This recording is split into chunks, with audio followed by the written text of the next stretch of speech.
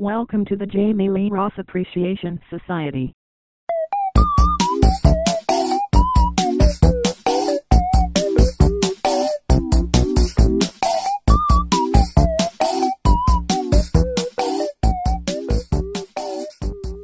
You're a political man, and I'm not going to go right down the avenue of Brian Tamaki's new party away. But I went on a bit of a tangent this morning, Googling and Wikipediaing, basically. I went down one of those rabbit holes you go down, you know. And I just, it made me realize how many Christian parties there are just lying around that have, you know, this memorial of parties that were branched off from United Future or Destiny in New Zealand. All these parties that Tamaki have influenced or his people have made. Yeah, well, not all were Tamaki, because there was that one in the 90s. What's that fellow's name? Gordon something. Are you talking about the Christian Democrats? I think it was Future? Christian Heritage. Oh yeah, Christian. And Heritage. that guy turned out to be very dodgy in a way that I probably shouldn't talk about because it would be profaned live on the air. But he turned out to be very sort of dodgy sexually and ended up. It was with children, right?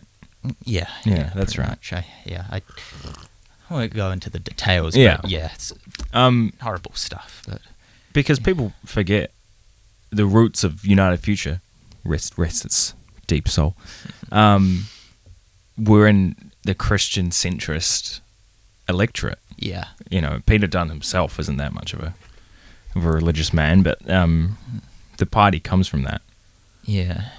Yeah. Well, it also came as part of the this MMP thing looks fun. Let's try and take as much advantage of it as we can. Well, because United Future was like the Waka jumping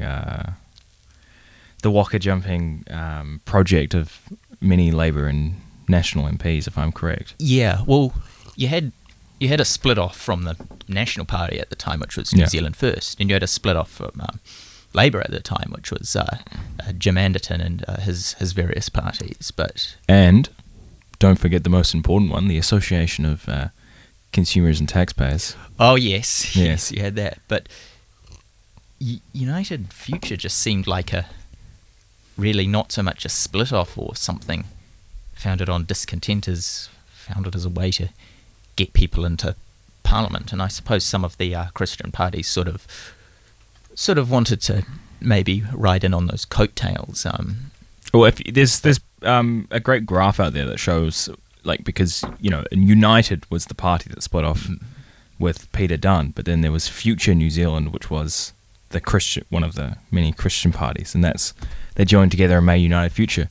That's what made me realise, Damien Light, who is a name that probably 12 people are going to remember, who became the leader afterwards, is probably the worst choice for leader following Peter Dunn of a party founded on centrist Christian principles, him being a slightly liberal gay man. I didn't really understand that choice, but after doing about 10 minutes of Googling and reading some backpage blogs, I found out he was literally the only person who could do the job. Oh, I don't remember much about him other than people said he looked like some actor, and also that he got into a lot of really long internet arguments in some circles. My favourite moment of his, and I wish I could pull it up, but I don't have the timestamp, is when he was at the minor party debate for TV1, and they were talking about agricultural subsidies, very exciting subject. And Corin was asking all the parties, what do you think about the future of farming in New Zealand? And everyone else had, pretty politician answers, whether we're going to fund them more or, David said we're going to fund them less. And Damien Light said, oh, well, look, first what you have to realise is that every industry changes. For example, we've got a $100 million gaming industry in New Zealand, and I think we should be putting our money towards industries that make money. So did you just reference gaming? Gaming? Yeah. Oh, should have voted for him. Gamers rise up. Well, did you see a little bit of a tangent, but did you see that the Green Party in Australia put out a press release? They put out their gaming policy that said they were going to give money to developers, Australian developers, and they were going to help elect gamers and people that make video games to Parliament to further increase the diversity of the House. Wow. Finally a party that understands it. But wait, I thought... Representing the most oppressed minority. Yeah, but I thought that the Green Party in Australia, I assume it's like in New Zealand, they're all about supporting the rights of women and minorities. Surely that would clash with having a gamer presence. But I don't know. The Greens in Australia are an interesting bunch. They're a little bit different to ours. I think they're a little bit more fringe. Like the Greens here, people call them socialists, but they're really, centre lefties who care about the bush a bit. Yeah. But the Greens in Australia are a bit wacky. Yeah, well, I find a lot of the people with the Greens in New Zealand are nice wacky. Like, I'm not a Green myself, but I'll meet them and they'll be like, nice old people from the Yarrow Valley who grow their own gardens. Very nice people. The Greens in Australia had some wild people standing as candidates that have those ones that made all those. Wasn't there? They made all those really sort of strange comments on social media that come back to haunt them in Australia, and it's sort of bit of a I suppose it's because they don't have as much of a presence in Parliament as the New Zealand Green Party do because of that's true. They only have a presence in the Senate, I think. They have one senator and it's their leader. I think they actually picked up a seat in the House. But what do you think? What are your takes on the recent Australian election anyway? Well, because I only know from my New Zealand Labour friends, but the best way to explain how they feel is the screaming Wojak meme. Yeah.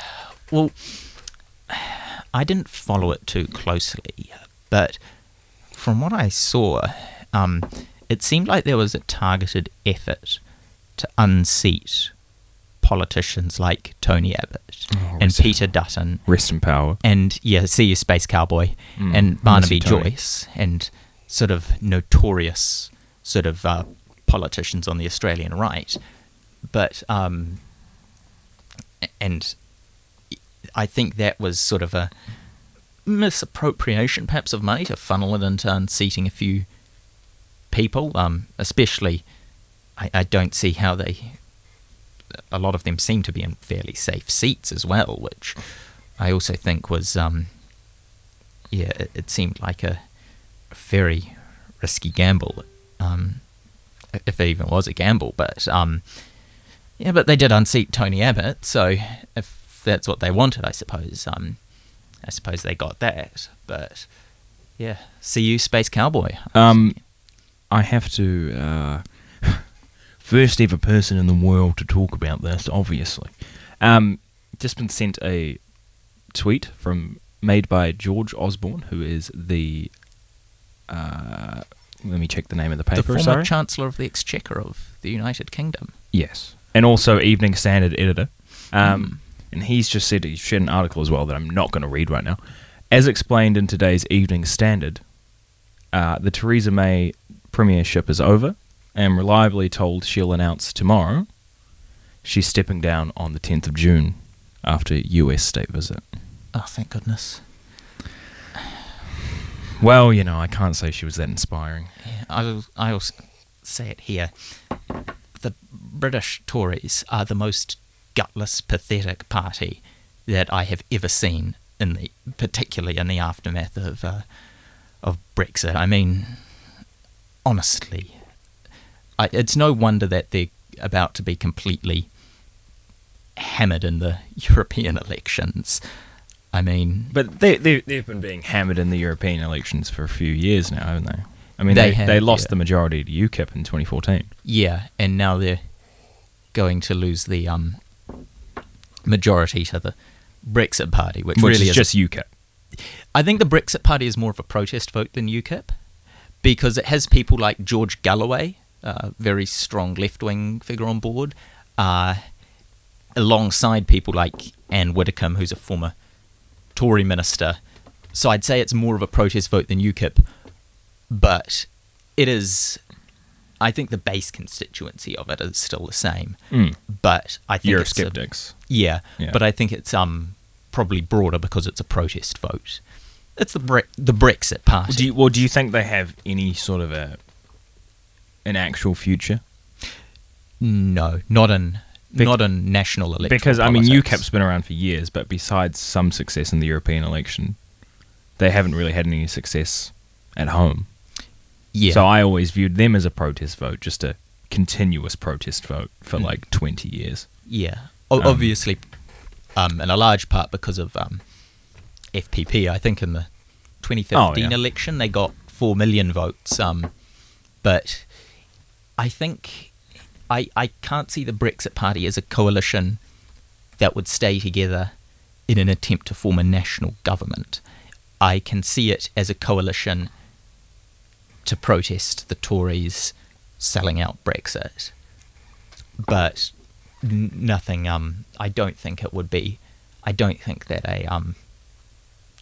a Brexit Party government would be possible. I don't think you could fit Nigel Farage and George Galloway in the same government, basically, in Britain, as much as we might like to see that. But yeah. Well, what is your take on Brexit anyway? Brexit. Well, I was for it during the referendum, but I think that Parliament had a majority, and still do, who don't want to leave the EU, because the Tory party, I think, is fundamentally a pro-European party. It was them who got Britain into it, and I think it was. Look, I'd love it if Britain did leave the EU, and I think because I think that EU is fundamentally a negative thing, but I think it's I can't really see any I can't really argue for the EU. European unity as a concept aside, but I think that what should have happened is that a party should have campaigned in a general election in Britain on a platform of leaving the EU, and if they'd won, then they would have had a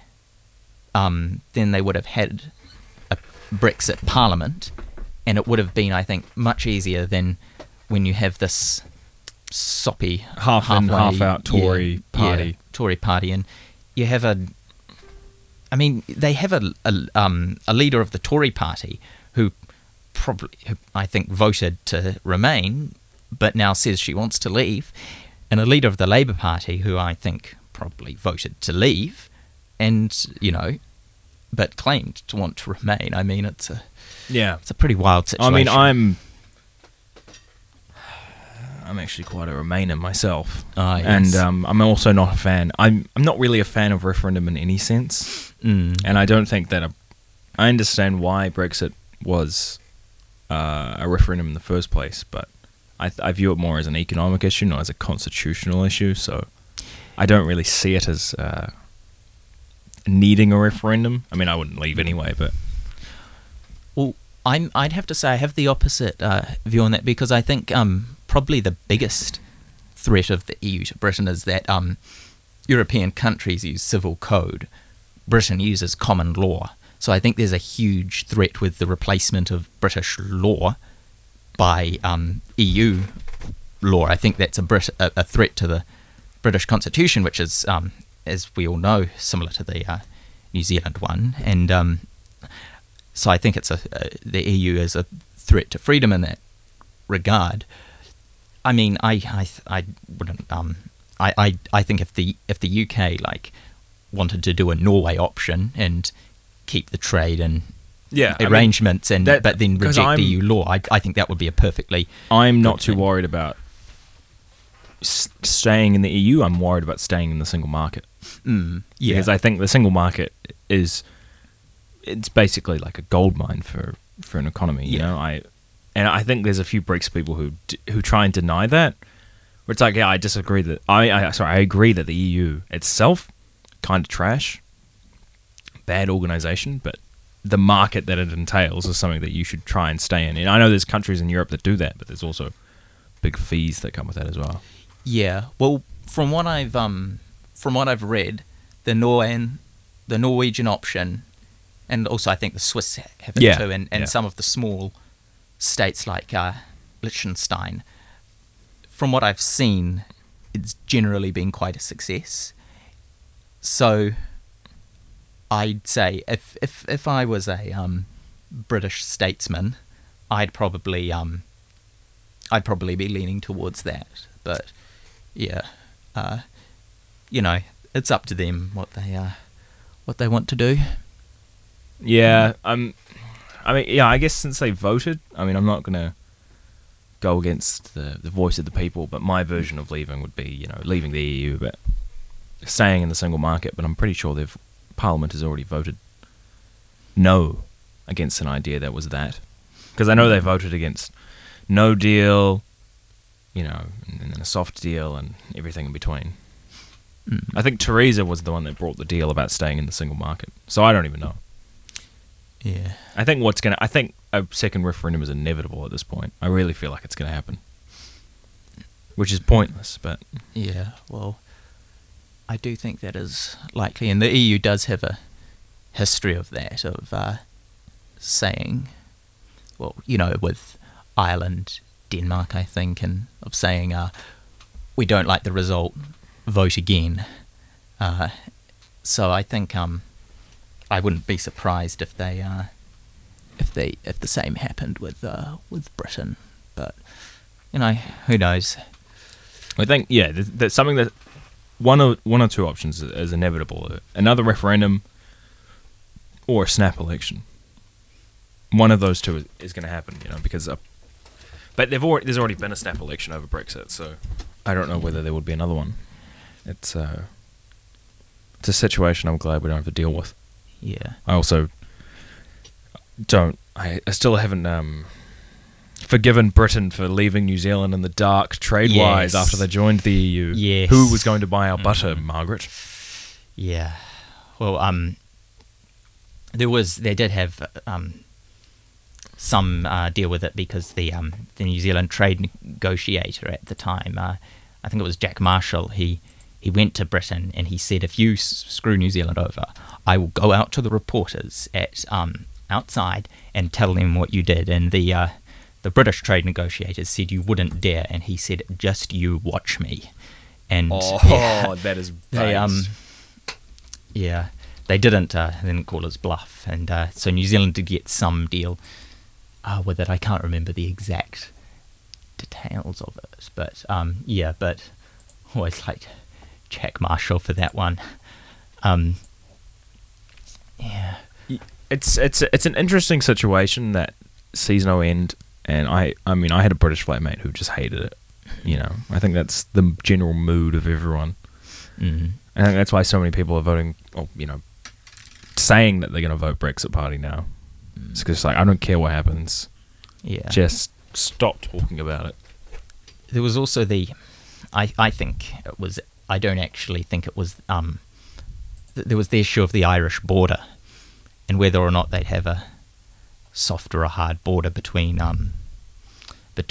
Northern Ireland and the Republic of Ireland. But they were saying stuff like, they're going to start killing each other again if we have a hard border. I mean, give me I know. break.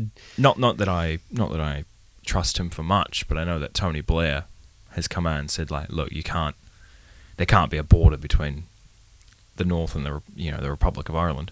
Mm. It's only going to break out in violence, which I don't know how. I don't think it convinced will. I am about that. I don't think it will break out in violence, because Northern Ireland has got to the point where they may be sort of two solitudes still, those the two communities, but they don't want to.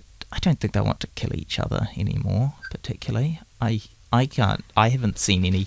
Well, there was that recent killing, but I don't. It's nothing like in the in the 70s and 80s when they were there was that horrible business going on there. I think that there'd need to be a much bigger change in Northern Ireland for violence to break out again.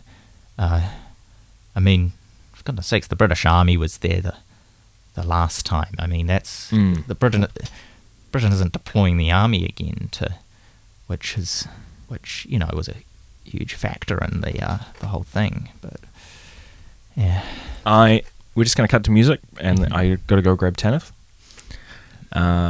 So we'll be right back after Dan Black's Symphonies. Oh wow, we're back, and we're joined by someone new. We're joined by Tanith. Tēnā rā koutou katoa. How are you, mate? Not too bad. How's it going, Jackson? Pretty good. And now, because you're here, we can jump into the topic of the day. Brian Tamaki and his coalition party. Oh, the fine cherry on top. You want to kick us off there? Throw me a beat. And I'm not just talking about the kind of beatings that in the past that Brian Tamaki has advocated for. So, what's your thoughts? Well, to be honest, Brian Tamaki, I'm going to put it quite straight. I don't think he has a shit show in hell, especially given the fact that Alfred Naru is also deciding to run, but that's not precisely the point. When I think about Brian Tamaki, I just think that by extension, he's carrying on or is attempting to set himself up in the same way as many Māori prophets of the past. I mean, down to the fact that he actually calls himself prophet or bishop, amongst other things. Because arising from those times when the treaty was otherwise rendered as a nullity, you can see it in the way that he acts, in the way that he draws his support. It's basically like an extension of black power coupled with black Pentecostalism, or in this case, Māori Pentecostalism, coupled with a little bit of sectarianism there. So, you're drawing on those very elements, those same ones that formed the gangs. The church has become the gang. It's a really interesting concept when you look at it like that. Well, what are your thoughts, David? Well, I agree with you that he doesn't have a snowball's chance in heck of getting. This is Ned Flanders. This is a Christian discussion here. Of getting into Parliament, but I don't think that's what he wants. I think what he wants with this party is to draw attention to his. I don't want to call it a church, his religious organisation, and I think let's just call it what it is: millennial Puritanism. He's basically appealing to the woke. I mean, the kinds of people that he has in his church, and I don't have any problems with the kinds of people that he has in his church, but this is just the general observation without causing any offence to anybody. The majority of them are the dispossessed, are gang members, and he's basically just conflated it with a kind of like Māori religious element coupled with almost like covenant-style elevation of the treaty to that kind of position. And he's drawing on these very elements and putting them all together to put that message across. Yeah, I think so. But I think I think that this a lot of his prophethood, as you say, though, I think that's also something that it doesn't just emerge from New Zealand. I think it's also something that has emerged from the United States. He was ordained as a bishop, and I again use that term very lightly, by an American pastor, which is in itself a bit ridiculous because you need to be a bishop to ordain another bishop. But putting that aside, I think if he was interested, I think in sort of advocating for sort of evangelical Christian conservative politics in New Zealand, I think he'd throw his weight behind the new, it looks like inevitable Christian party that's going to be formed, because people are always going to associate this party with Brian Tamaki and Destiny. You mean in the same way that TOP is also instantly referred to Gareth Morgan, or New Zealand First to Winston Peters, or ACT to David Seymour? Yeah. Based. Well, do you think this is going to bring together the Christian right in New Zealand, or do you think this is going to further fragment it? Because, I mean, you've got the New Cons and you've got other kind of small little dotty parties, and you've got Alfred and the Nationals who are going to go off and form his own party. Yeah, but that's... Do you think they might all come together now, or do you think Tamaki's obviously not the one to... Tamaki is way too divisive to actually be a political leader, and he should stick to his knitting as far. Well, he shouldn't even do that because he's not very good at preaching either. But that's just a question of style, because his people that follow him, they follow him because they believe that he's charismatic. But when it comes to this whole Alfred Nuttall thing, that's just a very bad strategy, I believe, by National. You see, rather than trying to bring relevance to their policies at a very base level and to make themselves more appealable by probably moving slightly more to the left, they've decided and said, no, we need more coalition partners. We need to give New Zealanders more options. We need to start splitting up the National Party into individualised groupings of people that collectivise. In this case, Alfred versus Bishop Tamaki is going to cause a lot of division due to the kinds of people, because to some extent, when I referred earlier to the drawing on the past as an analogy, of setting himself up in the same way as traditional poropiti such as Te Kōti or Ruakenana, he also draws a large following from the Rātana base of his particular faith, because it's that same kind of Māori appeal that we unite against our, to use the term quite lightly, common enemy. And we're drawing on those same kind of elements of support, whereas Alfred Nuttall's coming from a different perspective. He's appealing to the Pasifika community, and he's hoping to basically merge them in there, because I think that the National Party did lose a lot of support during the time when they supported the Homosexual Reform Act from that community due to their heavy base within, like, traditional Christian fundamentalism and conservatism, despite the fact that some of the policies otherwise within the National Party probably would push them to the side. That base that people like Bolger especially built up within the National Party, the Christian right. Yeah, most of them have died off because the majority of people who even bother to follow religion these days from a very uninformed perspective seem to be the Christian boomers. Those people that have been brought up within the religion. It's boomerism. That's literally what it is. Puritanism. I mean, geez, we're all quite liberal these days, and I mean, even the extremists are quite liberal to some sense. I mean, I think you are going to see... I think we are going to see at least one new party into Parliament, because if you look back at the history of other governments, I mean, every time through the midterm or the early midterm of a government's time, you always have parties on the other ideological side that start to appear. I mean, look at 2002 and the strides that ACT and United Future and everyone else and Winston made against Helen Clark, and then I think you're going to see that. Well, now, I don't know. New Zealand it's not going to be movements back in the 1990s. It's not going to be Tamaki, but Tamaki. It's going to be someone. But the interesting thing is that, from what I seem to see, is that Tamaki himself wants to head the party this time instead of appointing some sort of plenipotentiary to run it for him. So that's going to be very interesting to see the effect of his brand on the party itself. Hasn't he appointed his wife? Oh, he appointed his wife, which by extension under Christian faith means that it's a form of subordination. Nice. So technically he still is in control by that specific point of difference there. And I don't mean to alienate our Christian community out there and our followers, but, I am kind of semi-moral nihilist, and I follow the Māori religion more than I do Christianity, as a person that's emancipated myself from the shackles of said oppression. Based. Yeah, it's something that I, because you can see there is like an appetite for it. I mean, with Colin Craig and how much of a stride he made, and with someone as slimy as he can build a support base of nearly 4% in 2014, I'm sure that even someone like Brian Tamaki can...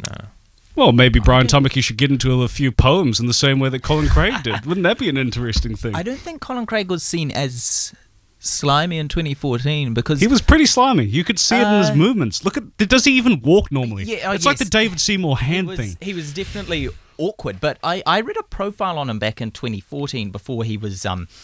Before, the court ruled that he was a sex pest, and before any of that stuff came out, and the profile said, I remember they said, like most politicians I disagree with completely, I found him totally charming. Totally charming, dear chap. My lord. Prince Must have been Charming. something in his walk. Yeah, but, I mean, I think he was always awkward, but I don't think he was slimy from day one. I mean... I don't like the guy. How could you be a member of the bourgeoisie that's literally selling our country off, the country that belongs to the treaty partners, and not be slimy? I mean, geez, the amount of money he funneled into his campaign and his attempts to buy New Zealanders almost rivals Gareth Morgan. Yeah, did he give more? Did he put more money than Gareth Morgan? Exponentially. Over two separate campaigns. What was it, like about $1 million, just roughly, like from memory, if I recall correctly? It was around $1 million or so in the first campaign. It's a New Zealand political tradition that someone with more money than sense decides he'll get into Parliament by founding his own party. And buying New Zealanders. How much we worth, New Zealand? I mean, think of that. And this goes out to all of you there working in the factories, working in the jobs and hospitality. Think of it. You know, how much do you earn per hour? And how much is a minute of your life worth to your employer? Your employer, your very godlike figure that sits behind that high chair looking out the window and laughing as he exploits you for labor. You know, think about that for a second. How much is a minute of your life worth when you divide your wages down? When I had a job last and I was working like phenomenal hours, I worked it out as about 25 cents. That's what a minute of my life was worth. Same kind of thing. How much is your vote worth, New Zealand? My lord. Well, what was the better party implosion post-election? Was it the Conservative Party with Colin Craig being found, you know, to be guilty of sexual harassment, or was it Gareth Morgan, like basically telling the country... Careful, he'll sue you for that. Basically telling the country that they're all idiots for not voting for Top, and then leaving as party I have because he didn't said- get his way. I have said from the very moment that Gareth Morgan took it up, you know, that, like, there's this guy, and let's say he's been involved in some of my political circles, being the fact that I'm an admin of PANS and technically a moderator for APA. Does this say Opportunities Party? Yes, a certain former Opportunities Party member yes. who I said was literally voting for a cuck party. And it all came down to this poll. You know, like, oh, TOP is going to form a government. I knew that TOP would never form a government. I told this guy he's literally voting for a bunch of cucks. Gareth Moore cuck and his party of cucks are absolutely horrific in the areas of policy, and they didn't have a shit show in hell. And it just shows the limits that Gareth Morgan was prepared to go to exploit that vote. I mean, calling us a bunch of idiots. What kind of wanker like that deserves a single modicum of power to make decision for everyday New Zealanders? Well, what was your take?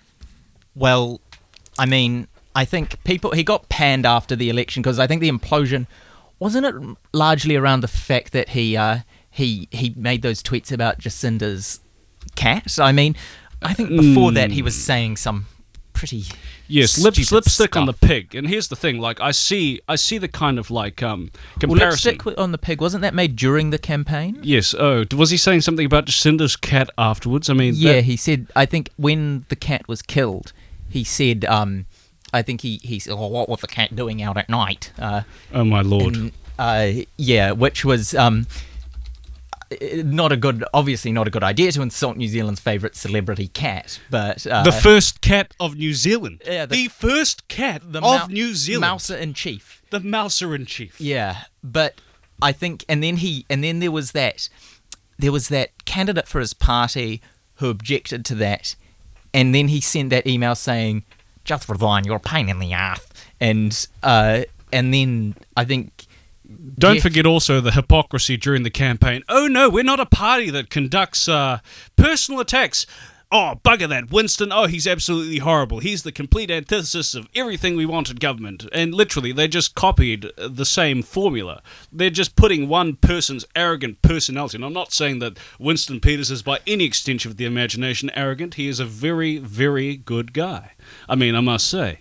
Oh Lord, he really does have the Māori people's best interest at heart. He just has a really shit way of putting it across sometimes in a way that people can find relatable. But he has always maintained that strong, resilient voting base from within the electorates, especially in the regions.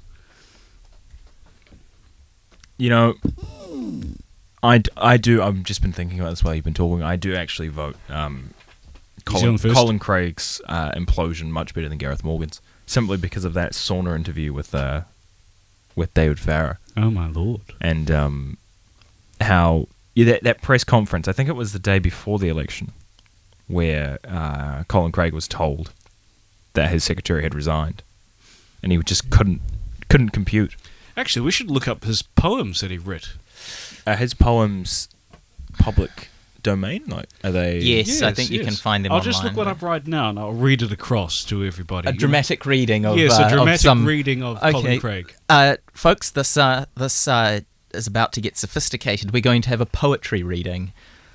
Yes, poetry we're really taking reading up to the next level. of poetry that was deemed sexual harassment 4 years ago. I don't think it was the poetry that was deemed sexual harassment. I'm not sure actually. I'm not going to get into actions this. that were deemed I as don't want to sexual be. harassment. Yeah, I think with him it was physical.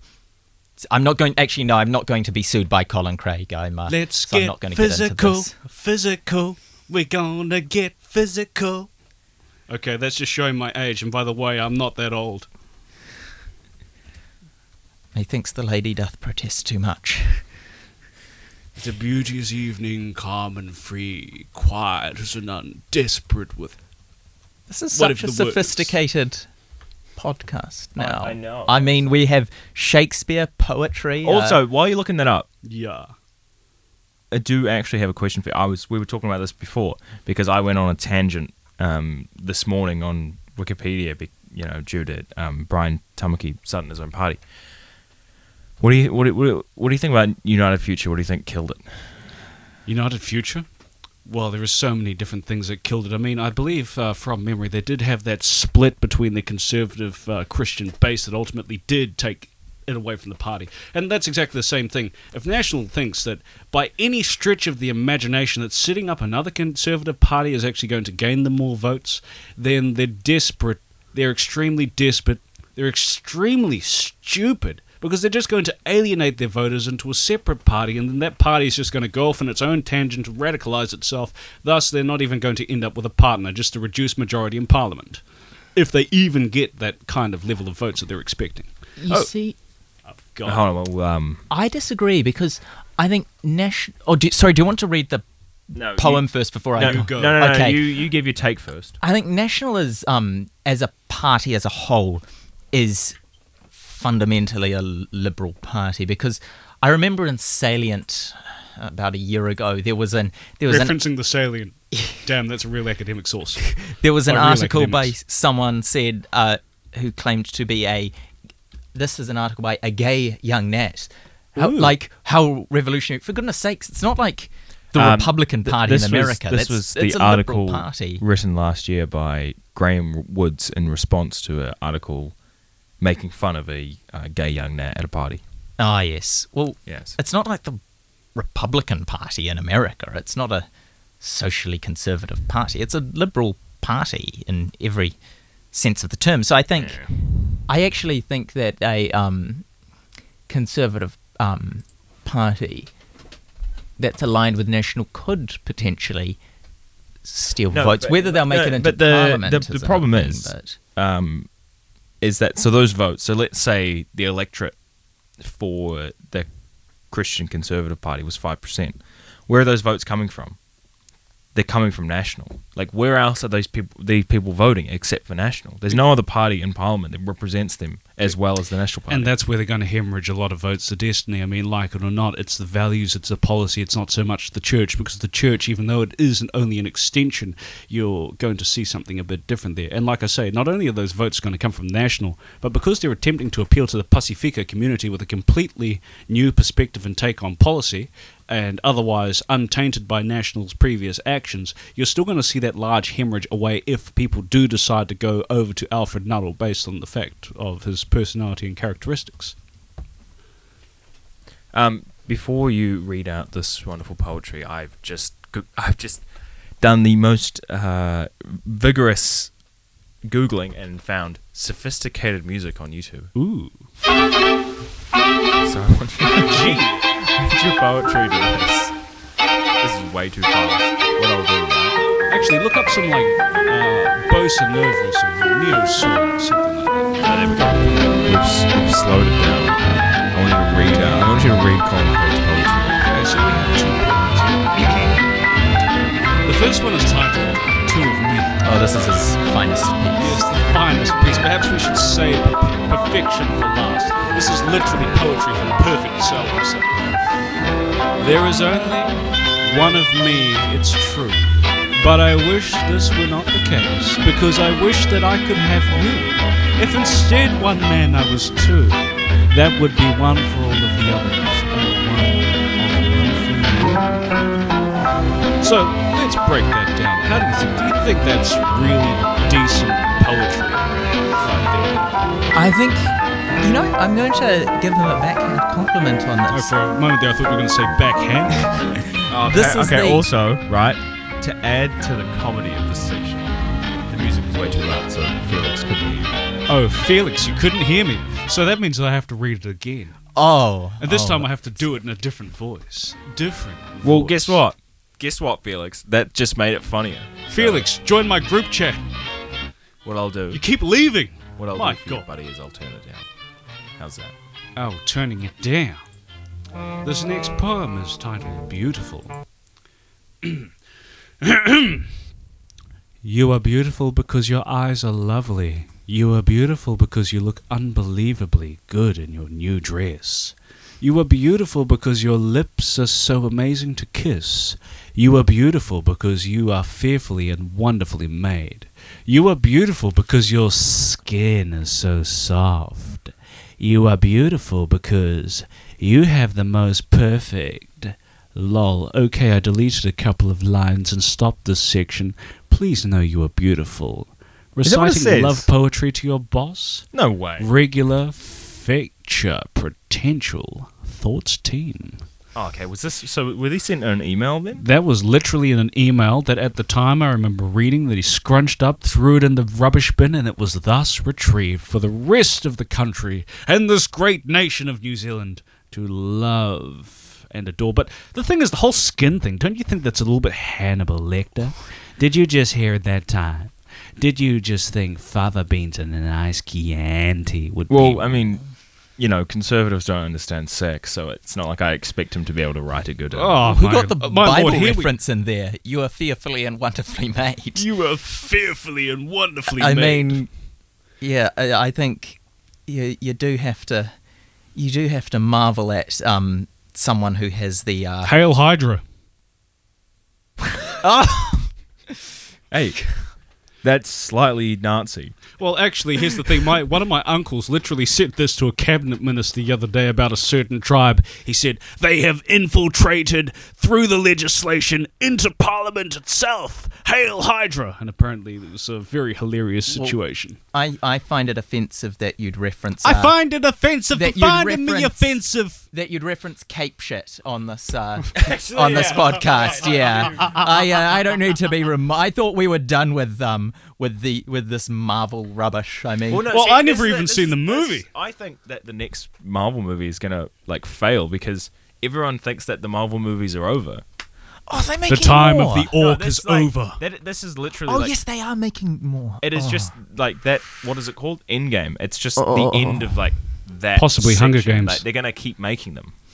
Well, of course. I mean, haven't you just noticed over the last few years, every time they're short of a few dollars, they just remake some random, comic movie. Why not do something decent? Why not make something, that everybody can enjoy? Like, I won tickets via Naranga Hotira for this film called Vai. And I must say it was a rather wonderful film. Indigenous people from all across the Pacific. You know, that's what we need more of in today's society. Not all of this, mindless drivel. Not all of this, Wonder Woman, for example. I hear that was a wonderful movie. However, it's just presenting history from a flawed perspective to perpetuate hatreds against certain people for their past actions that their descendants are not by any stretch of the imagination guilty for. So, did you watch Moana? Actually, I haven't seen Moana because, I never ever had the time. Not saying that that's a great representation of any culture. or I anything. love it's still Utu. a Disney cash grab. My but- biggest regret was going over to the Gisborne Odeon Multiplex a few years ago when they were showing the Redux, and I was like, I just want to see some good old-fashioned Māori performing certain actions in contravention of the treaty towards their treaty partners. And I went in, I walked in, I said, can I see Utu, the Redux? And they said, no. And I was like, why? Oh, there weren't enough views for it. I was like, damn, just when I want a decent movie to watch. All right, we're gonna cut to a music break because that's how I do. We'll be right back after this, and we'll be talking about something. I have no idea what. I kind of want to talk shit about very great radio content. I want to talk shit about very particular people from the political arena in New Zealand. So we'll be right back after Twin Galaxies by Shapeshifter. Back.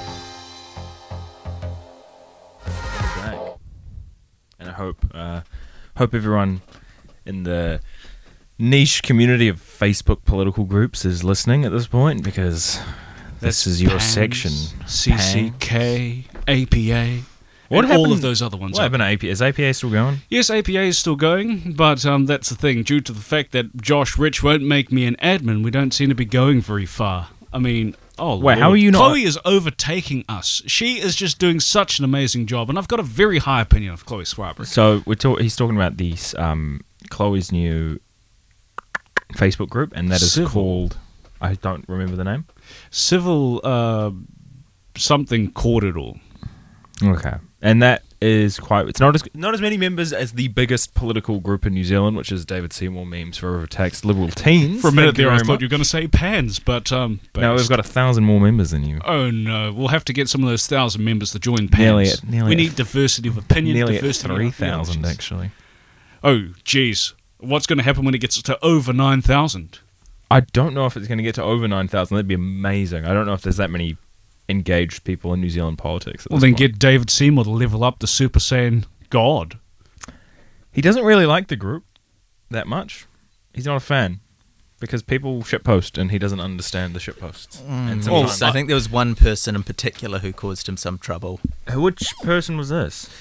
I don't know if I should name this person. Why? I don't know if James would. Sure. James, because I can't pronounce his surname. Ah, James yes. I know who you're talking about. Yeah. The man who was... so basically there was this young man who's of a conservative persuasion who, if you're listening, is probably going to be angry at me for talking about him, but I don't really care. Admin rights.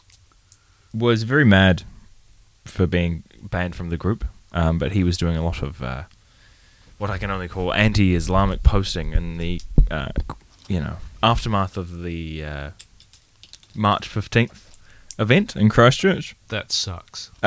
Which is, I have nothing against people posting their anti-religious takes. That's fine.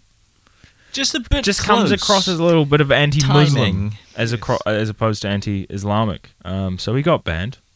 Was not happy about that. Made a fake account. They got banned as well. Very salty about it. But he's in pans now. He's one of yours. Well, one of ours. I'm a Well, mod. we do not claim any affiliation with any of our members, regardless of their political opinions or perspectives. Even if they're modding, we just distance ourselves from that. We're a different group now, and I have taken the hard line, hakaiing people, like literally. I just do that every time I've got to mute somebody. Hakai! And they are gone. My favourite thing, my favourite line of James's was when he got into an argument with a Labour MP on Facebook and told that MP to Google and watch Ben Shapiro. What? And that's Ben Shapiro. and My then lord. and then he screenshotted that and posted it in the David Seymour group like that was some sort of Ben Shapiro style destruction Listen, with facts and logic. I'm very glad. I'm very glad we haven't said his last name because I'm very sorry for laughing at you on the radio. We're not laughing at you. We're laughing with you. I'm a moral nihilist. I'm completely I'm laughing at unapologetic. him. Actually, It's absolutely hilarious. let's go off into a little tangent then, and let's talk about how unbased Ben Shapiro is. Oh, imagine taking an L from the BBC. That is, oh goodness. No, it's just when he said when he sold Andrew Neil. Oh, no one knows who you are. It's just like- no one's even heard of you, guys. Andrew Neil is like one of the biggest Tories on the fucking planet. Oh, Are you a left wing journalist? Are you a He is now. facts journalist or a feelings journalist?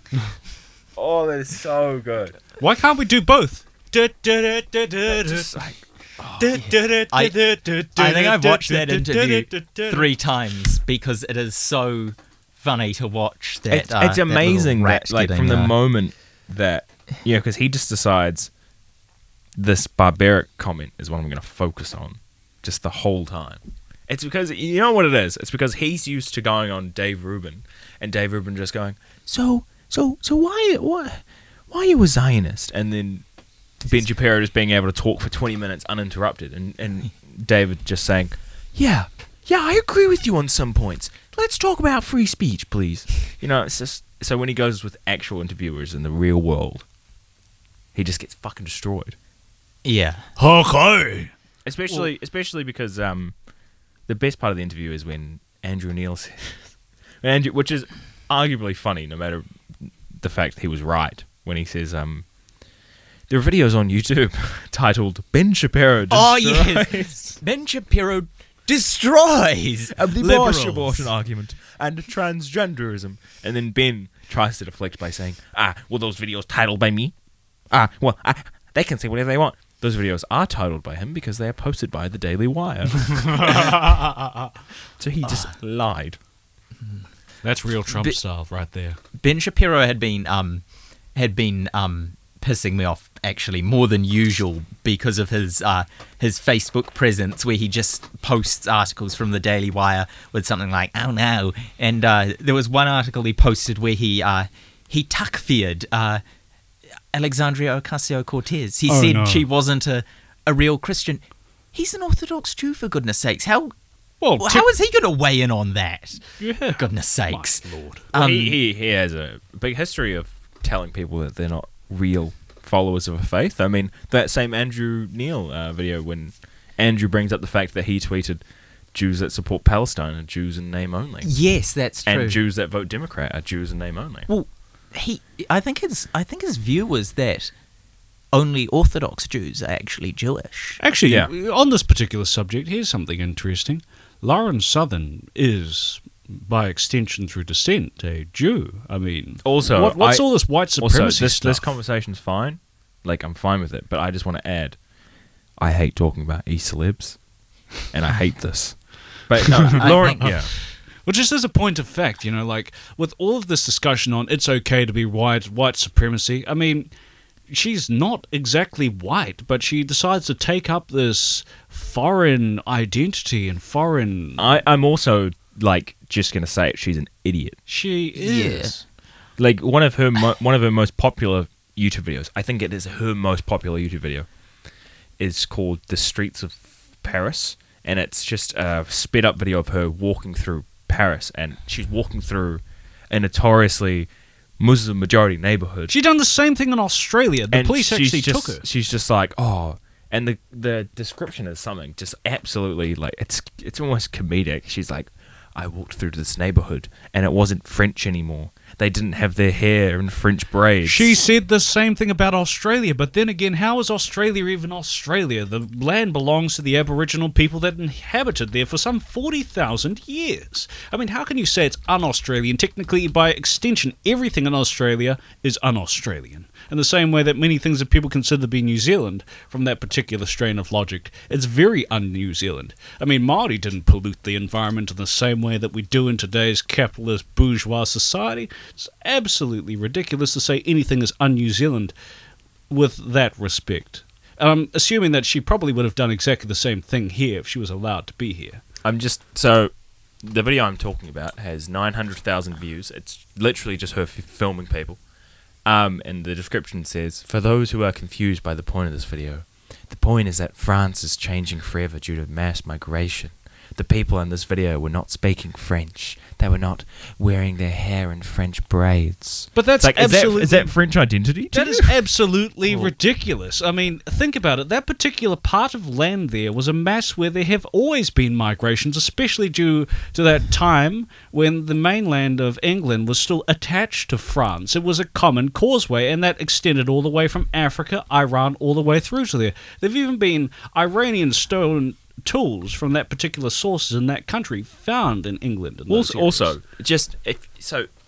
is particularly a video of Paris. If you go to any major city of any capitalist country, it's not going to be very white, just because of how migration works, because of how capitalism works with the movement of labor. It's just big cities are just multicultural by nature. Precisely, because they're if she went to somewhere else in France, I bet you they'd be wearing their hair in French braids and they'd be speaking French. And they'd be standing with fishnet corners with their legs up, attempting to solicit people. You know, I thought that was more French Parisian culture with like pickup artists. What do you think, Davo? Well, I mean, I don't know why she's so upset they're not speaking French. Anything in French is a waste of time. But to quote that on me, no, I'm kidding. Sorry to all the French listeners. I mean, I don't know what her personal religious views are, so I'll leave that to her because I don't think she's a religious commentator. So if she's whether she's pagan, Christian, or Jew. But I do think that she's her career is.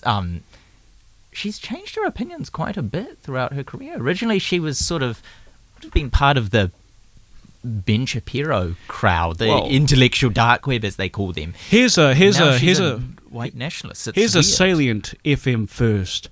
Lauren Southern was once a part of a group, and she used to get all of these like internet nerds from around the world. It's a global group to red pill her on issues. So she'd post something like, "Red pill me on Iran, red pill me on this, red pill me on that." So these collective nerds who were quite thirsty ended up putting through large essays and assignments on these particular subjects that Lauren would then extrapolate the points for and reticulate into these videos and on her tirades around the world. I knew she had orbiters. I wasn't aware of that. About, I don't know, about 1,000 or so. Well, because she, you know, here's a little, not a scoop at all, but when I was young, I was more right-wing. So she came around the same time that I was like 14 and watching these shitty like intellectual dark web people. And she got, the video she got first big from was she worked for Rebel Media at the same time as, what's his name? Angry dude. Gavin McInnes. Gavin McInnes. She worked there at the same time as him because she couldn't get a job at Breitbart because they wouldn't hire her, or the Daily Wire. Imagine not even able to get a job at Trump. But you basically, Rebel Media is this Canadian right-wing outlet that you work for if no one else will hire you. If the Daily Wire won't hire you, then no one's going to hire you except for Rebel. But she got big off one video she did where she walked with a bunch of women who were advocates of programs that helped women who dealt with sexual assault, and she just held up the sign that said like rape culture isn't real in the West, and you know, she's a provocateur. She's in the same vein as Milo Yiannopoulos and all that crowd. Yeah, well, she just uses it to make her income. You're right, she just went on some weird pivot. Yeah. To just go from like reactionary right-wing politics to I don't like brown people anymore. But it's quite logical. I mean, I want you to think about it like this. Don't think of it so much in the actions or even the terms or consequences as a result. Just look at it as something like X. So you're changing that X, which would otherwise be woman or rape culture, and you're just swapping that, the exact same premise. The argument is exactly the same. And you're just swapping it with something else, like, we don't like brown people because X reason. We don't like feminists because of X reason. We don't like communists because of X reason. We favor white nationalism because of this reason. You know, that's all she's done. She's just using the exact same argument on a huge scale, and she's just changing a few key terms around. Well, she, not recently, I think it was a couple of years ago, she got temporarily arrested for jumping in a boat and trying to turn around refugee ships. That, you know, that she knows, because everyone knows that those ships can only make it one way, you know, because they're jam-packed with people and they're built like shit.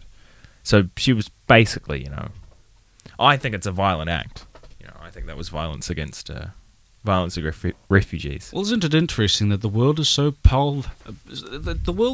polarized and galvanized into their own beliefs to the point of where you have certain people arising, these people who you'd almost deem as false prophets. They have certain beliefs and they're simply supplying to a demand. There is a demand out there for that kind of ridiculous politic that would see that kind of thing. You know, I may not necessarily agree with what she's doing in any way, but it's just, there's no word to describe it really. It's absolutely ridiculous.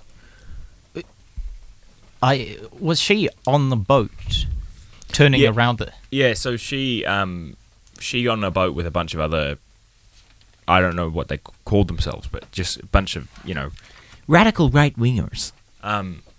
And they would be because there was a non-profit organization that was helping these boats. They'd meet them in the waters off Italy and get them onto their boat and then take them to shore so they could apply for asylum, which is all legal, by the way. And she would just, like, stop that interaction in the bay. Oh, goodness. And, you know, try and get them to go away. Really horrible stuff, yeah. Oh, I didn't know she was involved in that. Yeah, and I mean, now she's hanging out. I mean, you know, she came to New Zealand with Stefan Molyneux, and he's just, you know, he's all about that race IQ stuff. Shout out to Liam Walsh for his actions in the Not a Bomb thread. Oh, Bomber Walsh. Pans admin Liam Walsh. The greatest moment Liam in New Walsh. Zealand political history. If you're listening to this, I just want to say you are a legend for that. Let's give him a table thump. Hoorah! Do it again, Bomber Walsh. Do you guys... The by the Una way- Walsh. I just want to say, for the record, this was a joke that he made. There was no actual bomb threat. There was no actual... I also want to terrorist say, attack. just for the GCSB, we're not advocating bombs at all. Yeah. No. We're not even advocating calling in bomb threats. David- Not even in the water. David, could you recall this story for the listeners who wouldn't know about the Liam Walsh bomb story? Our goodness. unsung hero of New Zealand. This guy deserves some sort of award, but he'd simply turn it down. His only award is to work for the Not a Party party. And, like, hemorrhaging votes. But he's literally gone against this policy here because he's winning votes through an action like this. Liam Walsh, a friend of mine. Hi, Liam. Ex-member of the Green Party, I think, Hi, now Liam. a member of Not a Party. Yeah, he posted on... Was it Pants? It was on Pans. Yes. And Sands. And Sands that he'd got the Lauren Southern and Stefan Molyneux event cancelled by calling in a bomb threat. And he didn't call in a bomb threat. He just posted on these groups that he took had. credit for the He bomb took threat. Credit for a bomb threat that he hadn't called in. And these groups just went ballistic at him. I think someone called the police on him, didn't Yes, they? no, they did. Yes, they Yes, called they did. And they went called around the there. cops on him. They went around there and they laughed. They all laughed. That man had done New Zealand a great duty that day. Yeah. So Have faith in New Zealand when you've got people like Liam Walsh. He was supposed to come on today, but he was a bit busy at work. But I Lawn Stars. love that story. And of course, I'm not advocating for bombs or bomb threats to cancel events, but honestly, watching the fallout from that was entirely worth it. I am advocating for that. It's wonderful. Yes, it'll give us something interesting to talk about. Sorry, I think. Do you want to? You're advocating for him posting in the group, Yes. not for No. not for anything. Actually. I'm just advocating for the fallout from people who, like, the same people that will call people snowflakes over anything. Just Which the is meltdown ridiculous. that they couldn't listen to Stefan Molyneux talk about why Māori and Aborigine people have lower IQs than whites. To anybody who thinks that, I honestly think that you're a low-class parasite that if your heroes were alive, you wouldn't even exist in this world. Okay, so Felix has just told me that. So Liam Walsh Felix. posted the fake claim of the bomb threat on Sands, and then Stefan and Lauren's actual agent posted it on Twitter. Oh goodness, So that's Stefan even and better. Lauren would have seen it themselves. Thank you, Liam Walsh. Thank you. But actually, here's an interesting thing, like during my time coming from a very small rural community and coming to the big city in Wellington, I've actually become somewhat radicalized because Tommy Iti, he once said to me, we Māori need to radicalize our ways of thinking in this days of age. And if you've seen the extent of that particular brand of radicalism, and that's not here what I'm even advocating, I'm just saying that coming from such a small community and where the majority of people is Māori, and you can see in those factories and in every single minimum wage job that we are overrepresented in that. Like all of these MPs, they often come around, they go into the factory and they're like, oh yes, there's Māori employment, this is awesome, and they make a big deal about it, and yet I'm almost there in tears for exactly the same reason that my people are in these jobs. Many of them are not stupid people. Many of them are quite intelligent, and they haven't had the opportunities to get out into this education. So to every single student out there, you do have a form of privilege, because somewhere out in the world, there's somebody who is dying to have this opportunity, who is simply wanting a better life. And we also have our Pasifika communities. Many of them come over here. Many of them still support their families holding down 2 jobs while studying, and anything else that comes up that interrupts in what they're doing. That's the thing, as human beings and as students, we occasionally fail to look around and we see these things that are so subtle within society, things that otherwise shouldn't be happening. Trying to cut to David here, but we're both just speechless. Yeah. But I actually We're both sort of taking it in. last half an hour of the show, I'm going to cut to music in a second, just for a break. But wanted to talk a little bit about something near and dear to my heart. The ACT relaunch coming next month, which I am going to. Just brought my tickets, my plane tickets to Auckland. Hate going to Auckland. Auckland's horrible. The only decent thing in Auckland is Kerwin Aries Rollinson. But I'm quite excited. Let's wonder if the neolibs are going to be able to pull through and get an extra MP, huh? It's going to be interesting. Free speech is on the agenda, according to David. Free speech. Oh. Well, that's the interesting thing, like just before you end up cutting to the music, is that when it comes to free speech, I'm all in favour of free speech. And, like a lot of people misunderstand the concept of free speech. Of course, I can see what it's been used by the likes of Lawrence Southern and many others. There is freedom of speech, but freedom of speech should also be critiqued by the public. It doesn't necessarily mean shutting things down, because when you shut it down, you end up creating a black market for that speech. And then all of these hate groups start flowing out of the woodworks. At least when people have an opinion, you know where they are. You know generally the kind of people that do it. Well, what do you think on the free speech take? Well, just not on the take, but just like how many minutes do I have to say it? Because this is a big topic. Yes, it is. I won't cut to music until you're done with your point. Oh, okay. So, well, on the topic of how people view free speech as under attack and the hyperbolic discussion around that, if you think it's hyperbolic, what's your take? I mean, I'm for free speech. I think everyone is. Yeah, maybe with the exception of things like shouting fire in a crowded room. That's ridiculous. But I'm somewhat critical of the notion of freedom of speech doesn't mean freedom from consequences, because I sort of agree with that. But then again, if that's true, like someone in North Korea can walk out and say, I hate Kim Jong-un, or a woman in Saudi Arabia can walk out and say, I think this country's system of laws are misogynistic. But they have that freedom of speech, but they don't have freedom from consequences. So But our parliamentarians do. Yes, they do. So that does concern me, when people say that, because I do wonder what the implications behind it are. But yeah, I do think people have a right to say protest people's speech. Absolutely. Well, exactly. I support that. I support that, and here's one of the reasons why. Because throughout this whole free speech debate, all I see is the potential of how free speech can be weaponized against Māori. If we shut down free speech, every time a Māori brings up the fact that there has been a failure to adhere to these treaty obligations and to act in due faith, and we start to go into history, people instantly begin to shut off, and they're like, "Well, geez, oh no, you this, that, and the other," and free speech has its limits, but how do we as a country even begin to define that? Because some of the things like what these white nationalists say on the lines of, oh, well, we're bringing bread out of existence and our culture is at threat.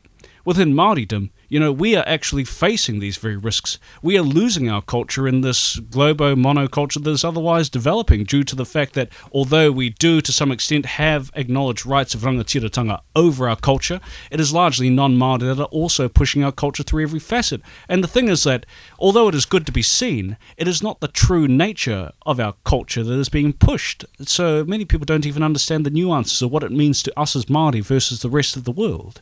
It's simply a word to them, simply something on a piece of paper that they cannot possibly comprehend.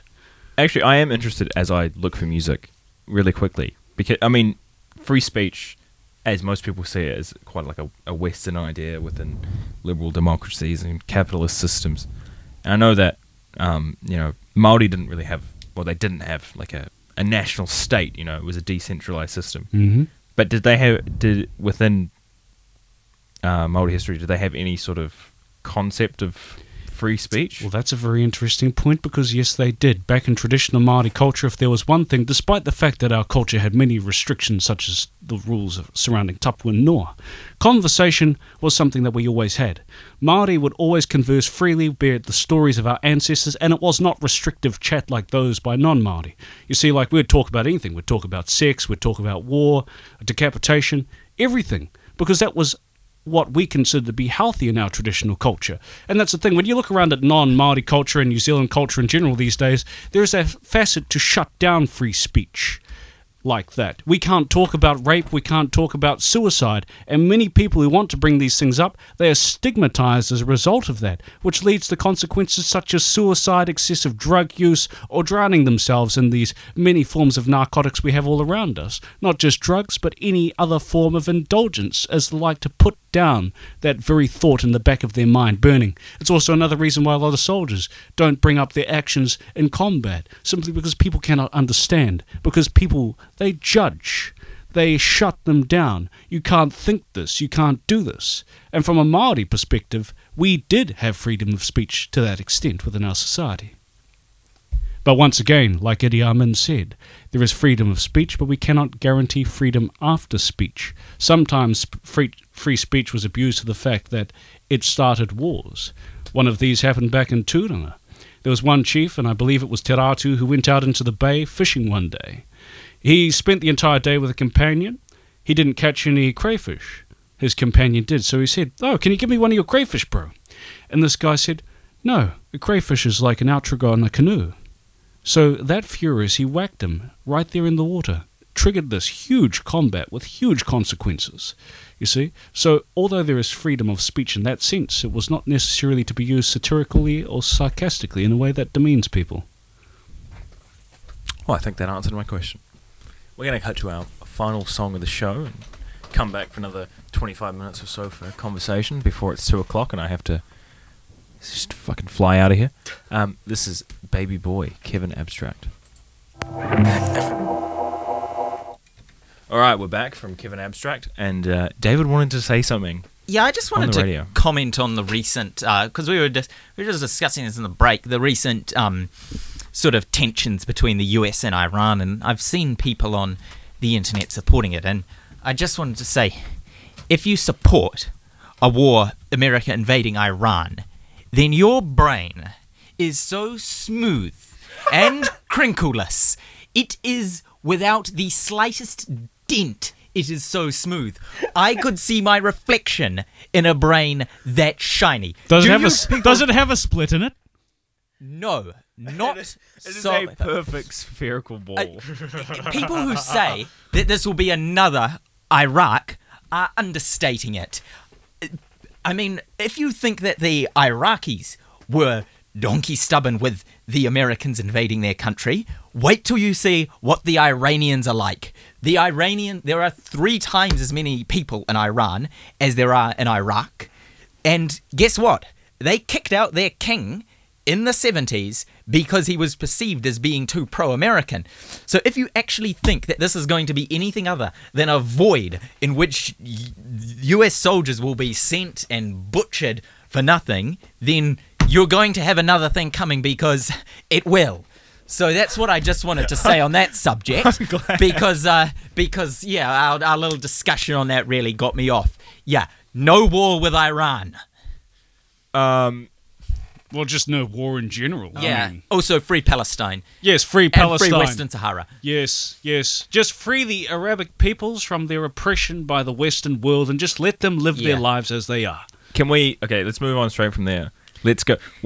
I was thinking about not doing this on the radio, but we're at a leftist university. We're allowed to do it. Let's talk about Alfred Nao and his Zionism and his pro-Israeli Christian party that he's going to start launching. I have one line for that. Parliamentarian punches praying parishioner. I mean, those allegations that he went and he just punched a parishioner for not praying in church. How ridiculous is that? You know, I've actually been thinking about OIAing to see whether that was actually investigated or not, because it was an allegation that came up in 2013. You know, is that exactly what we want in New Zealand? Our MPs are just people who go beat up random people? Oh my lord. Ridiculous. Well, I won't comment on those allegations, but if I might give the classic response. But I will say on Alfred Nao's support to Zionism, I think he's entitled to his political opinion. Of course. I'm not denying his right there. I will say, though, if a member of the New Zealand Parliament said they were a white nationalist, I think quite rightly people would be reviled by that. But Zionism as an ideology is, in my view, actually indistinguishable from white nationalism, except potentially it's more violent and it has nukes. Well, here's an interesting quote from Tolstoy then. He said that nationalism and peace cannot exist side by side. So in Zionism, in this case, you're seeing the effects of it all throughout what is now known as Israel and which was once known as Palestine.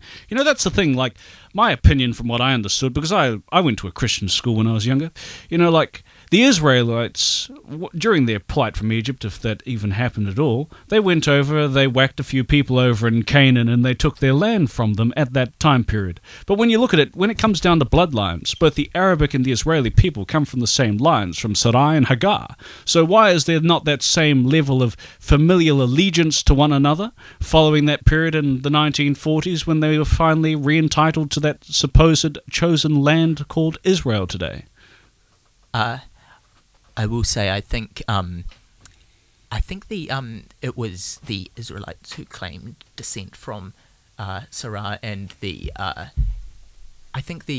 Arabs who claimed descent from Ishmael, the son of Hagar. I think. Mm-hmm. I'm not sure how true that is, but I think the idea that people from Eastern Europe are indigenous to Palestine because of their religion, but Arabic-speaking people who have been born and brought up there aren't indigenous to Palestine, as people like Alfred Naro would say, is, in my view, ridiculous. Well, exactly. Even the research shows that those both people share exactly the same genomes. So if that is true, then what is the thing here? Because from a Māori perspective, it should be about whakawhanaungatanga. Did you go to his thing at Vic? Alfred now had a pro-Israel discussion at Victoria. I didn't because I was sick. But if I had gone, what I would have asked him was if he was okay with Israel being caught, hand in a cookie jar, spying on New Zealand twice, and with Benjamin Netanyahu, the Prime Minister of Israel, saying that he declared war on New Zealand. He didn't actually declare war on New Zealand, but that was the rhetoric he used about our country. So even if you were to put aside, which I don't think you should, the disgusting way Israel treats the Palestinians, I think that country is not a country that's friendly towards New Zealand. That's a country that's exceptionally hostile to New Zealand and, might I say, was hostile towards the national government that he was a part of, for goodness sakes. So it's not as though they're just hostile to they're hostile to a government. Well, here's an interesting thing. There's a lot of Māori out there, and this all stems back to the earliest periods of colonisation within this country. There's a lot of Māori out there who believe that they're descendants of one of the lost tribes of Israel. I don't know whether this was perhaps taught by those missionaries or whether it was perhaps... Everyone believes they're descendants of the lost tribes of Israel. Yes. But here's something interesting about that. If the Israelis themselves are declaring war on a people that is otherwise friendly to them, what kind of effect would that have on those same people that support them today? Well, I think what I find the most ridiculous about it is that contemporary New Zealand politics and people that follow it have always been proud of the fact, since the 1980s, that New Zealand's foreign policy tries to be independent of the US, and we hate the Yanks, so we're not going to stand by the Yanks. It's the idea that we pretty much hold the same idea on Zionism and Israel as the US just seems a little bit baffling to me. Well, because I can understand why the US does it, because they're a strategic point in the Middle East, but what's New Zealand's point in even recognizing them? Well, look at even Netanyahu's son. He was banned from social media for hate speech and racial comments against the Palestinian peoples there. How ridiculous is that you had a nation that was subjected to one of the world's worst genocides and atrocities, and you give them a country, or give them back what they consider to be their country, and they use exactly the same tactics of, basically what was used against them in World War II. How ridiculous is that? How sickening is that? There's even a song about it by a group called The Special, and it goes something like, "From the ovens of Belsen where the innocent were burned, Israel was nothing learned." And that was to do with those, basically, terrorist acts of Beirut. How ridiculous. There's just so much hate in the world today. I will say, though, on I don't know if you're referring to the 2006 invasion of Lebanon, the land of my forefathers, But it's important to note, Israel was they had at best a stalemate in that war. Hezbollah fought Israel to a standstill in 2006. So I think Israel isn't as invulnerable as Just cut off the US funding. Cut off the US funding and see how long they last by themselves. Will they be able to conduct their imperialist nonsense into those lands with no funding from outside states? my guess would certainly be no. It would definitely be, they definitely have to significantly withdraw, although they do have that de facto alliance with another particularly evil state, namely Saudi Arabia, the worst country in the world. So I think they do have allies outside the US, I think. Yeah, it's I don't know, it just particularly annoys me when we have members of parliament even just taking the stance. What's the point?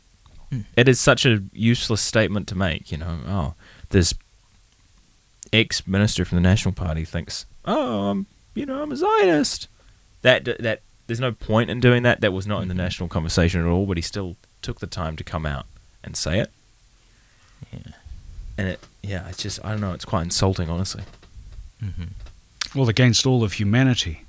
And what I can't see is how people are so unfamiliar with it, or they're so emotionally attached through thousands of years of religious indoctrination to certain things, that they cannot see that mass murder is somewhat bad. Like, it's as simple as that. People just don't. Intergenerational murder. You know, like you could almost say that it's a form of genocide, ethnic cleansing, removing a people from that land by breeding into them or wiping them out in the same way that people done when they colonized Australia, in the same manner that they done when they came here to New Zealand.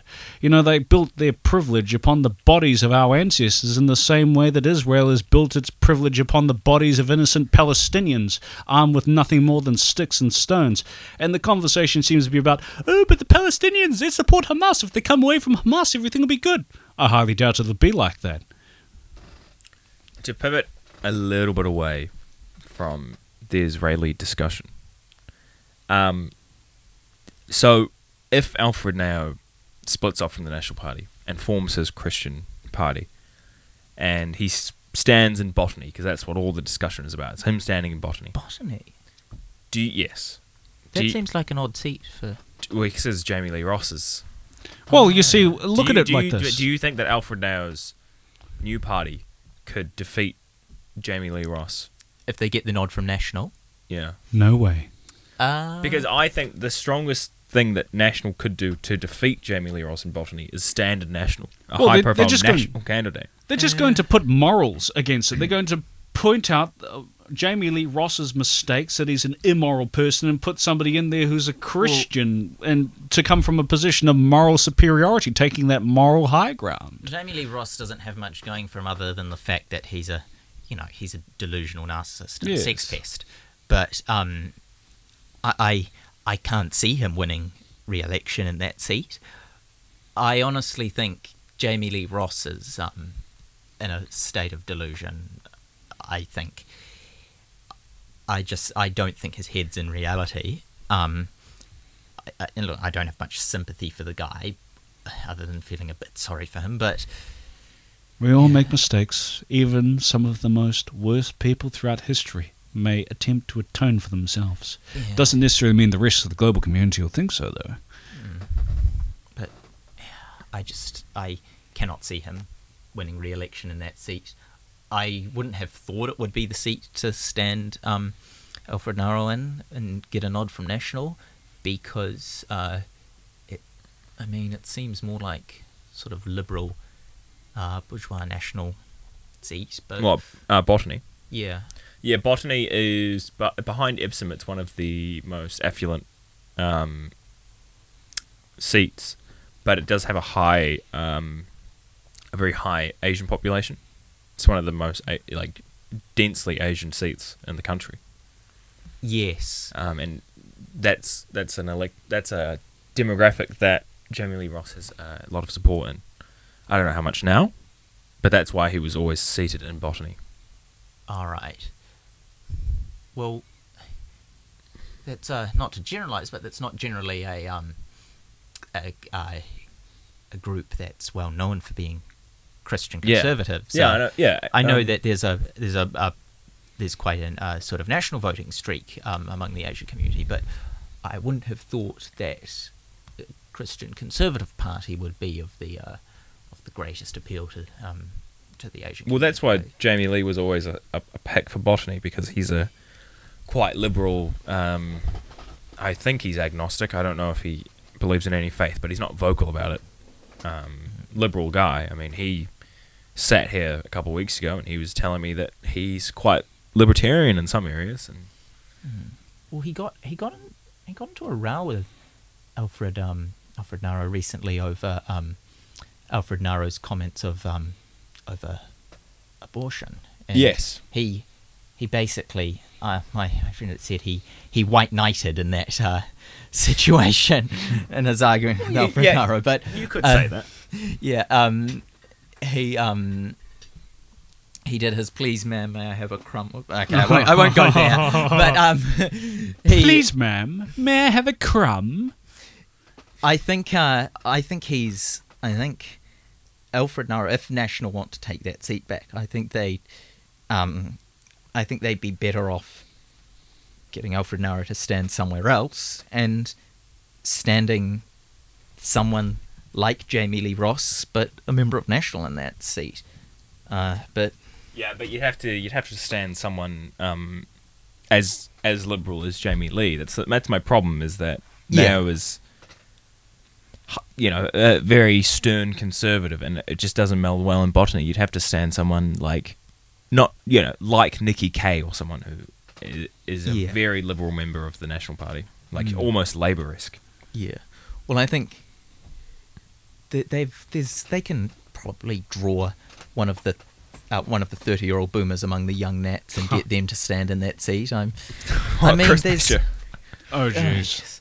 Well, I mean, I don't think they'll have any trouble finding someone who fits the Liberal profile for that seat. But I think if they're going, I just think if they want to lose that seat, giving Alfred Naro the nod would be the worst strategy. It would be a way for that seat. The thing is, I mean, I want Jamie Lee to win botany, because I want to see the National Party just be blown the fuck out over something of that magnitude. So handing botany to Alfred Nao is basically tying your own noose, because when Jamie Lee wins, it's going to be the biggest, the biggest self-destruct that National has ever done. Wouldn't it be interesting if Jamie Lee brought another Jamie Lee along? Who's the other Jamie Lee? I don't know. Well, if he's going to run as an independent, or if he even decides to start his own party, I see. Brought somebody else on board. I don't. Maybe if he wins botany in 2020, he'll probably start a new party. But I think he's kind of weighing up his options right now, because you don't want to. Who was it Brendan Horan who left New Zealand First? Yes, he left New Zealand First. Started the Independent Coalition. Well, actually, this brings me back to an interesting critique of 1990s New Zealand First. This was back during the time of the Tight Five. One of my uncles was an MP by the name of Tutekawa Wiley. Your uncle? Oh, really? Yes, he's my uncle. He's wow. We come off the same lines. He's very close to me. One of his brothers is even closer still, and I basically consider his brother to be the paramount tohunga whakapapa of our tribe. I was catching up with him yesterday during his time here. Very knowledgeable, very humble, very respectful person. But anyway, the interesting thing is that during the 1990s, you had that split off into the Modi 2 Pacific Party, which is basically like Rana Where's the Biscuits, Waitai, Tukuroirangi Morgan, APA contributing member, Tuariki Delamere, and then you've got Tu Wiley. And he was faced with a hard decision. Do I choose to go with my brothers, along with all of them on this escapade, or do I stand staunch with the New Zealand First Party? And he got a lot of shit for that. He got a lot of shit because he chose to remain staunch to that party. when Tau Henare took the others off on a completely different tangent and they lost out. And that was due to his moral accountability to those people who put him in place. They wanted him there as New Zealand First. So why would he then choose another party as well? Same thing with Jamie Lee Ross. People voted for him largely due to the fact that he was a candidate for National, and those values espoused by National. He was there to represent them as their mouthpiece in that electorate. You know, will he make that decision to stand again? It's still something that remains to be seen.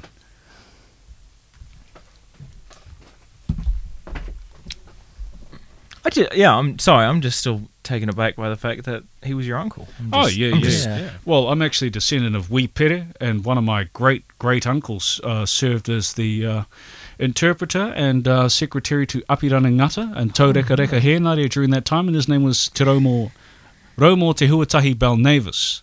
So I come from the Ngāi Tāmanuhiri, Rongo Whakata and Te Aitanga Mahaki tribes of Tūranga. Big flex. Yes. Jesus. I love that. That's and fantastic. Mecca's my auntie as well.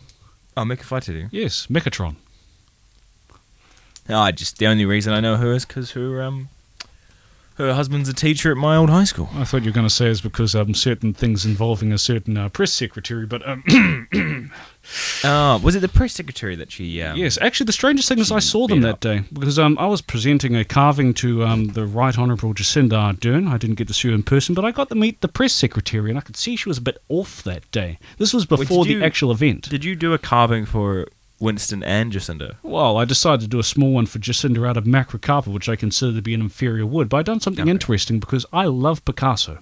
And back in Tūranga, we have these conversations, like we talk about the Māori Michelangelo, who was basically a master carver and chief of Rongo Whakata. His name was Raharuhi Rukupo, and he carved Te Hoki Tūranga that was stolen from us in 1867 by the Crown. We always talk about Michelangelo, and look at things in context. Who was Michelangelo? Well, he was one of the finest painters of his time. Who was Picasso? Picasso was somebody who had the ability to render that same Michelangelo-esque form from all perspectives at the same time. So I'd done a Māori carving in the style of Picasso. So when you looked at it from the front, you could see it looking straight at you, but you turn it sideways and you notice that the head curves around and it's looking sideways simultaneously. I don't think there'd ever been another carving done like it. Have you ever presented anything to Jacinda Ardern? Well, David? On the day she was elected Labour leader, not Prime Minister, I met her in a pub and gave her... it was a very crowded pub, and because she was there... What pub was it? It was the Backbenchers. Oh, yes. And I took a photo of a friend of mine with her who wanted a photo and passed on my congratulations. So, yeah, I passed on my congratulations to her, but not anything... Not as impressive as a carving. No, nothing like that. So wait, sorry, have you given... Is she the only Prime Minister you've given a carving to? Yes, I haven't. I don't actually know whether, what her opinion is of it. I've never bothered to ask her during the times that I've seen her, but I definitely will send a message to her office or something and see what she actually thought about it. It's also coated in traditional kokowai, which is a form of paint made from the iron oxide, which is a form of red clay. So John Key never got anything from you then? The only thing that John Key had the honour of getting from me was two photos, and he signed a couple of ties that I have. So I've actually got a tie that's signed by both John Key and the Right Honourable Bill English. Isn't John... Oh, no, John didn't accept... Oh, did he accept his knighthood? Yes, he did. Sir John Key. Yeah, Sir John. Sir Bill's John Sir Key. as well. Yes, but I like Bill. I also like John. I must say, I actually kind of do miss both Bill and John. I mean, for different reasons. I mean, because I know that you're trying to run for a position within your iwi. That must be quite contentious, right? You liking John Key? I worked for New Zealand First in 2014 as an extra parliamentary executive assistant and campaign manager for the East Coast electorate, and during that time I got to get around. But afterwards I decided, I'm going to see what the National Party's about, because all we do is we rubbish the National Party for a number of different reasons. So I joined them. And what I must say is that for those Māori who are within the National Party and are serving the National Party and are also considering joining the National Party, when you go back home to your people, it is the single most hardest thing to do. Because after that, people simply conflate you with a false belief of what the party is.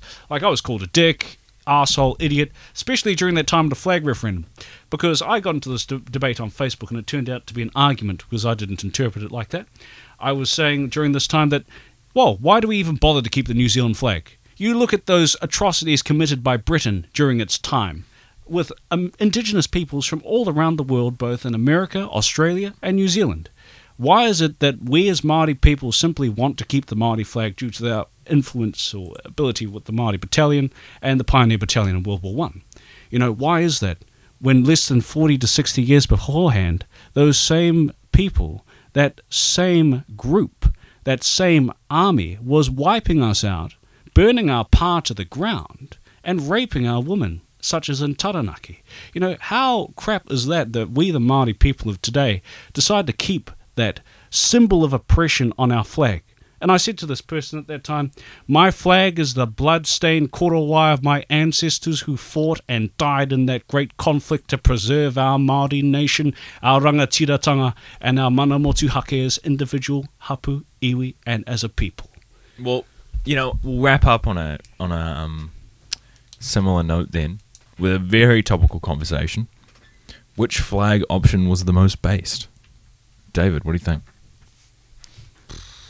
Because, okay. The current one. The first thing I have to say is they were all awful. Yes, they were.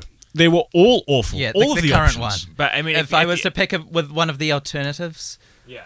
But, literally, if you were to put a comparison of the amount of people who were killed by England, look, the very first day that Cook arrived here, it was like a drive-by. The guy pulls up in his fucking boat, pulls out the gats, shoots our Māori people dead on the beach, goes off to the next place, starts shooting up people all around the country. That was the first day. So what would you want the flag to be then? Well, I don't like the idea of Red Peak, and here's the thing. I told Winston Peters, and I told him at a party convention, I said to him, why did we change our party logo? That literally just looks like a grayscale ripoff of Red Peak. And he shot me the most dirtiest looks. And he said, oh, well, it's a group of chevrons and it indicates progress. And I'm looking at it like it's just it's like a side-rendered grayscale version of Red Peak.